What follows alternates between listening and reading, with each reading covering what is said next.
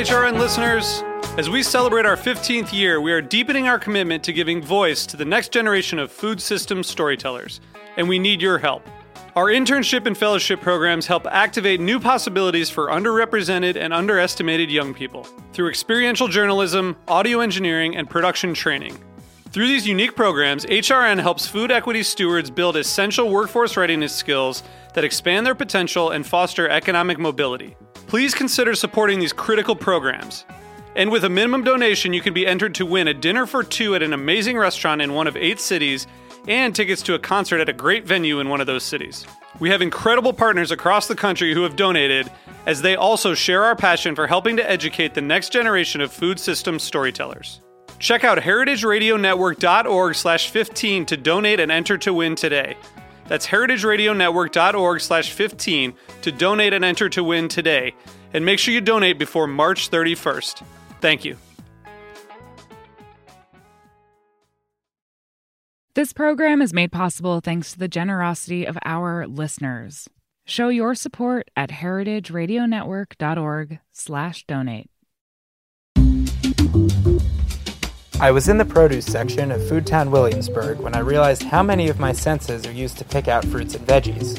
Since I can't bite into anything to test for quality, how do I figure out what's good enough to bring home? Hear that? It's a ripe watermelon. This one, not so much. This red bell pepper is covered in wrinkles and has a yellow spot. No thank you. This pineapple smells like it's ready to be cut into. This mango is too firm. Maybe I'll come back in a few days. Interacting with our food goes far beyond just tasting it. As HRN intern Seth Hartman just showed us, a typical trip to the grocery store can involve smelling and feeling your produce, giving it a tap to see how it sounds, and taking a good look at it before you add it to your shopping cart. This week, our stories hone in on the 4 senses that accompany taste. We wax poetic on the importance of feeling your food and wonder whether this has become compromised by the coronavirus. Then we dive nose deep into the science behind smells and explore the emotional responses triggered by ASMR. Finally, we look at the intersection of food and visual art. So keep your eyes and ears open as we embark on this sensational journey. Meat and 3. Meat and 3. Meat and 3. 1 meat, 3 sides. Food, news, and storytelling. A square meal. For your ears. Meat and 3.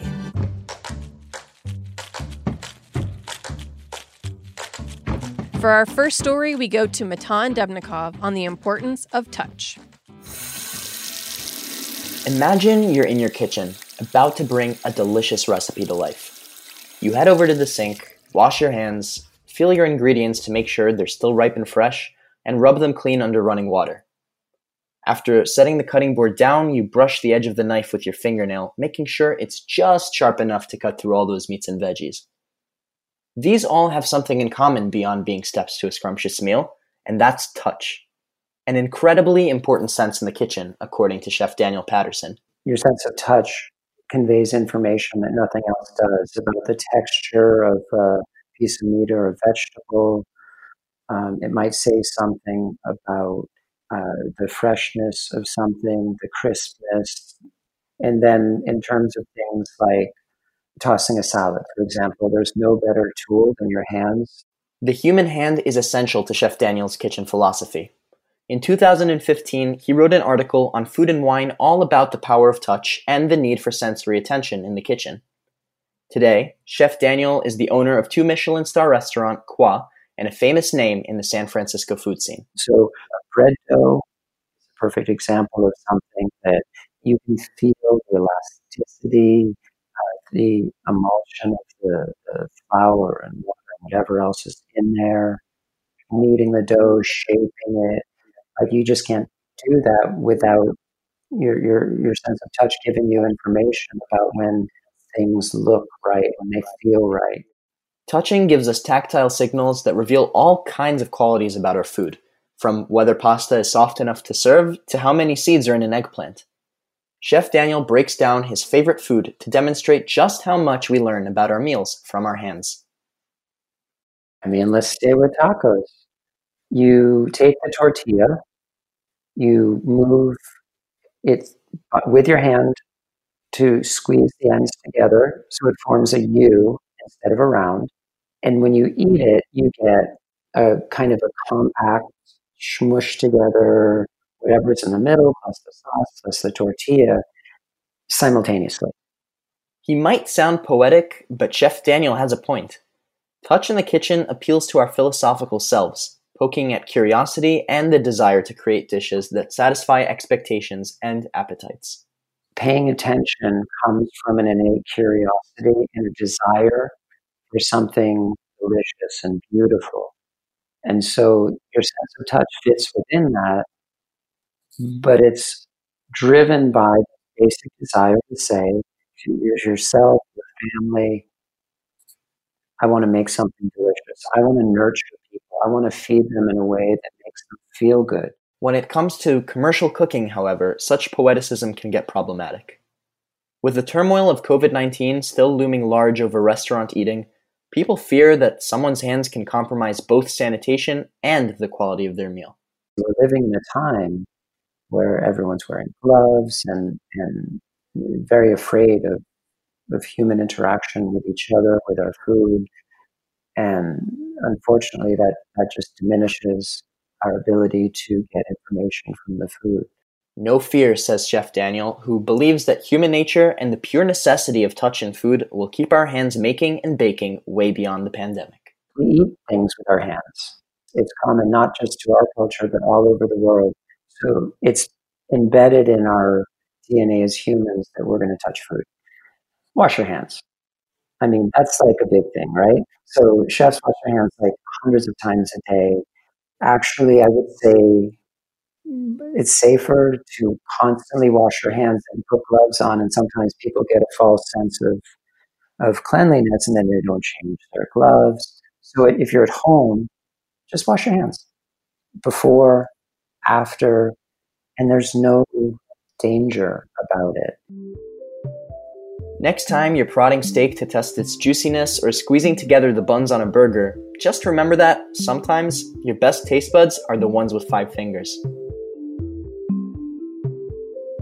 And now we'll move from touch to smell. Recently, a very large book titled Nosedive arrived at my door. It's the newest work by Harold McGee, an author known for his writing on the science of cooking. Well, it's a big book because the world is a big place. Nosedive is a departure from McGee's other works that focus on flavor. This one is a field guide to the world's smells. You know, we can taste a dozen or so different tastes, but we can smell many, many hundreds or thousands of aromas. So I got really interested in the smells of food in particular, and then noticed that so many of them seem to echo other things in the world. In this book, McGee zooms out and explores what he calls the osmocosm. The osmocosm is something that I made up because I was looking for a word to describe the universe of smells. And I just love the way it sounds and the way it rolls off the tongue. Osmocosm, it's got a nice resonance to it. Smells arrive to our noses via volatile molecules. Bits of the world around us that are actually become detached from the materials that they're originating from. But where do smells come from? Many of the smells that we encounter in everyday life actually exist out there in the cosmos and were created simply by the behavior of the chemical elements long before there was an earth. And so understanding that and realizing that when we smell vinegar, for example, in the kitchen, that's a molecule that pre-existed acetobacteria and wine and cooks and really takes us back to the fundamental nature of the universe that we live in.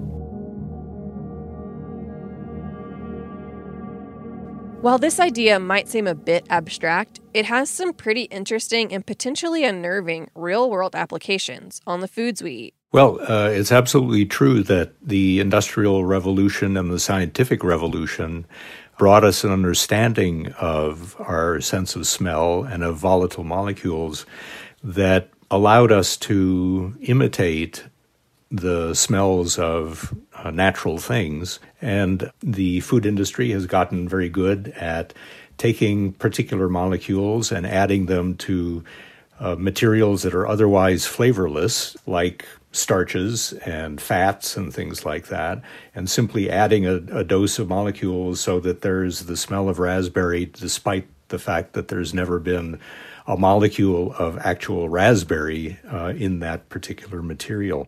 Some call this phenomenon phantom aromas, and it can be used to make us think we taste something when it's actually just a smell. In a 2009 study, French researchers found that when participants ate something treated with a salt-associated aroma, like the smell of a ham, they perceived that the food had more salt in it. I think awareness is the most important piece of this. You can be aware and critical on the one hand, or selective about what it is that you choose to put in your mouth, and on the other hand, marvel at human ingenuity. Thanks to Harold McGee for talking to me about the wild and wonderful osmocosm. His new book, Nosedive, A Field Guide to the World's Smells, is out now. And you can hear more from him this Tuesday, October 20th on Cooking Issues here on HRN. We'll be right back with more Meat and Three after this break.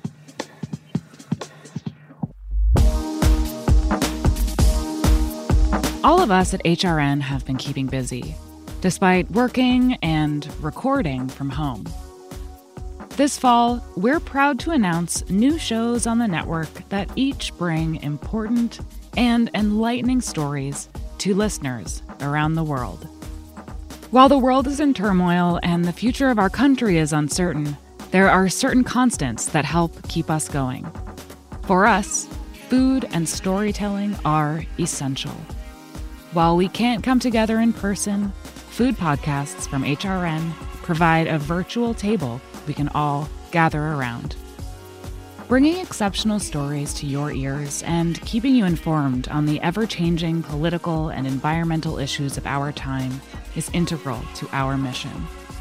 At a time when the world around us is rapidly changing, HRN is committed to being here for our listening community, and we need you to be here for us. Join our table and help ensure the future of food radio by becoming a member of HRN. Go to heritageradionetwork.org/donate to make a contribution. Check out the latest additions to our lineup while you're there. You can see all of our series at heritageradionetwork.org/new show. Welcome back to Meat and Three. The next sense on deck is sound. The ASMR phenomenon has taken the internet by storm in recent years. But what is it? Why do people find comfort in the sounds of an onion being chopped or a bite into a crispy fried chicken? Armin Spengen explores the world of ASMR in our next story.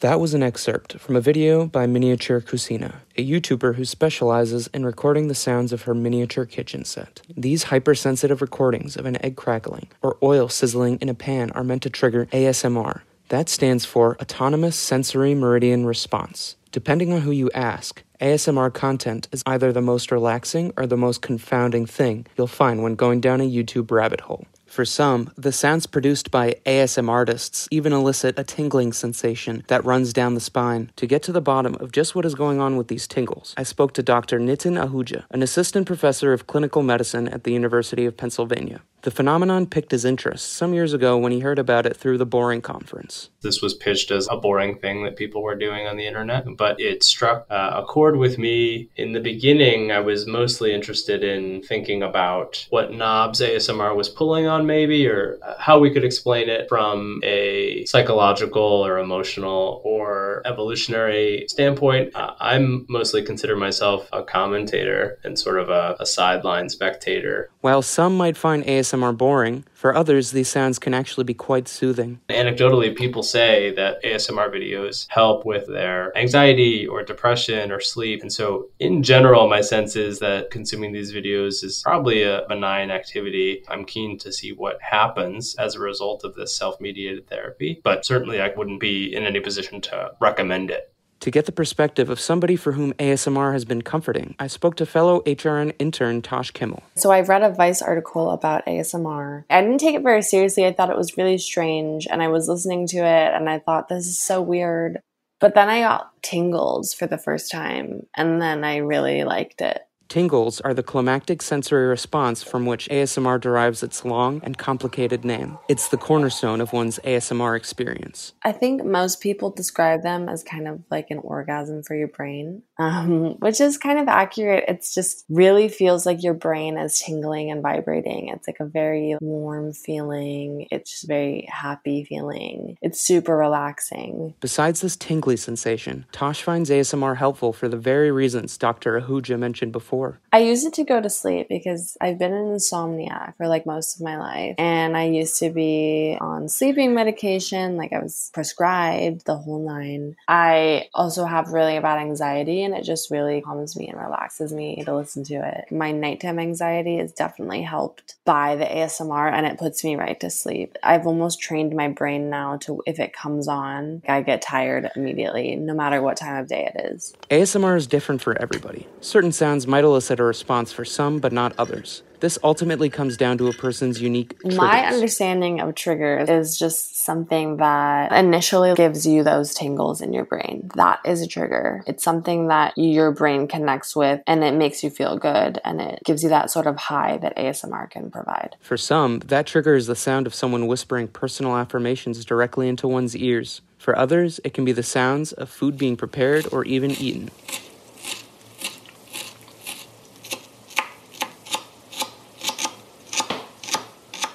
Dr. Ahuja describes a category in which many food ASMR videos can be grouped. It's more, I think, explicitly a presentation of sounds or gestures that are typically repetitive, typically simple, and meant to be enjoyable for the viewer. There are videos that are often tagged as quote-unquote oddly satisfying that replicates to some extent what's being presented in the videos tagged for ASMR sensation specifically that rely on repetitive sensory experiences like chewing or tapping on plastic. Tosh has some interesting speculation of her own as to why the sounds of a kitchen and of eating could be someone's personal ASMR trigger.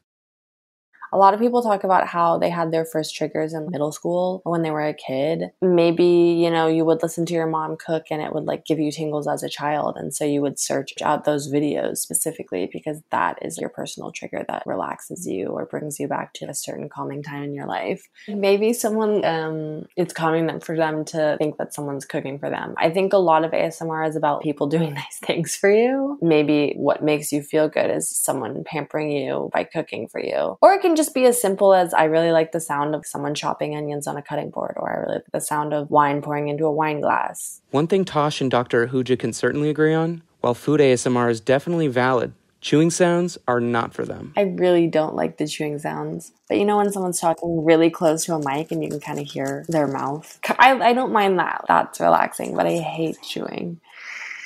I don't like chewing. I'll say, I don't personally enjoy the sound of other people chewing. That's just not my bag. But part of what's fascinating about being an observer of the ASMR community is just the diversity of how many triggers exist in the world. It makes me interested, I guess, in the idea of empathizing with people who might take comfort in the idea of watching someone else eat or chew. Certainly, it makes sense intuitively that eating is a wonderful experience. So I'm interested, if not personally invested, in the idea that we could achieve that vicariously. I could speculate that there's something sort of lulling about it. I know with mukbang videos in which the creator sits in front of the camera and eats an inordinate amount of food. There's been arguments made that it gives you sort of an approximation of eating in company, that there's like a sort of social element to that for viewers who may not be all that social, so it may be filling a gap in their lives. Not everyone is a fan of ASMR, and a lot of people misunderstand it.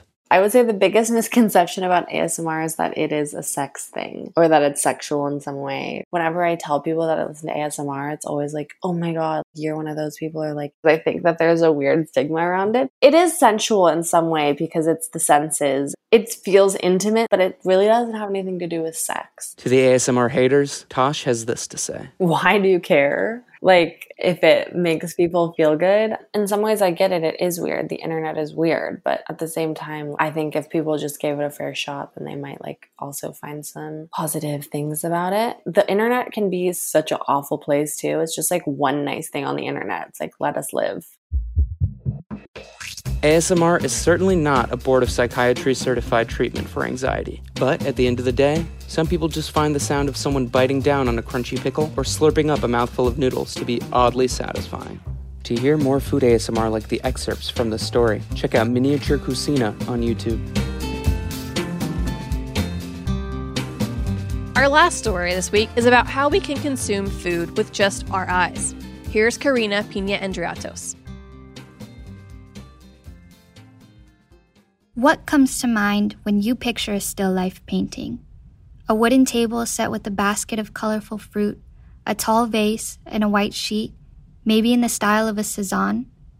For hundreds of years, Western art emphasized the importance of replication. Could an artist paint an apple with the utmost detail? Was the shading accurate? Was the apple a bright, beautiful red? Back then, food was merely a subject for a painting.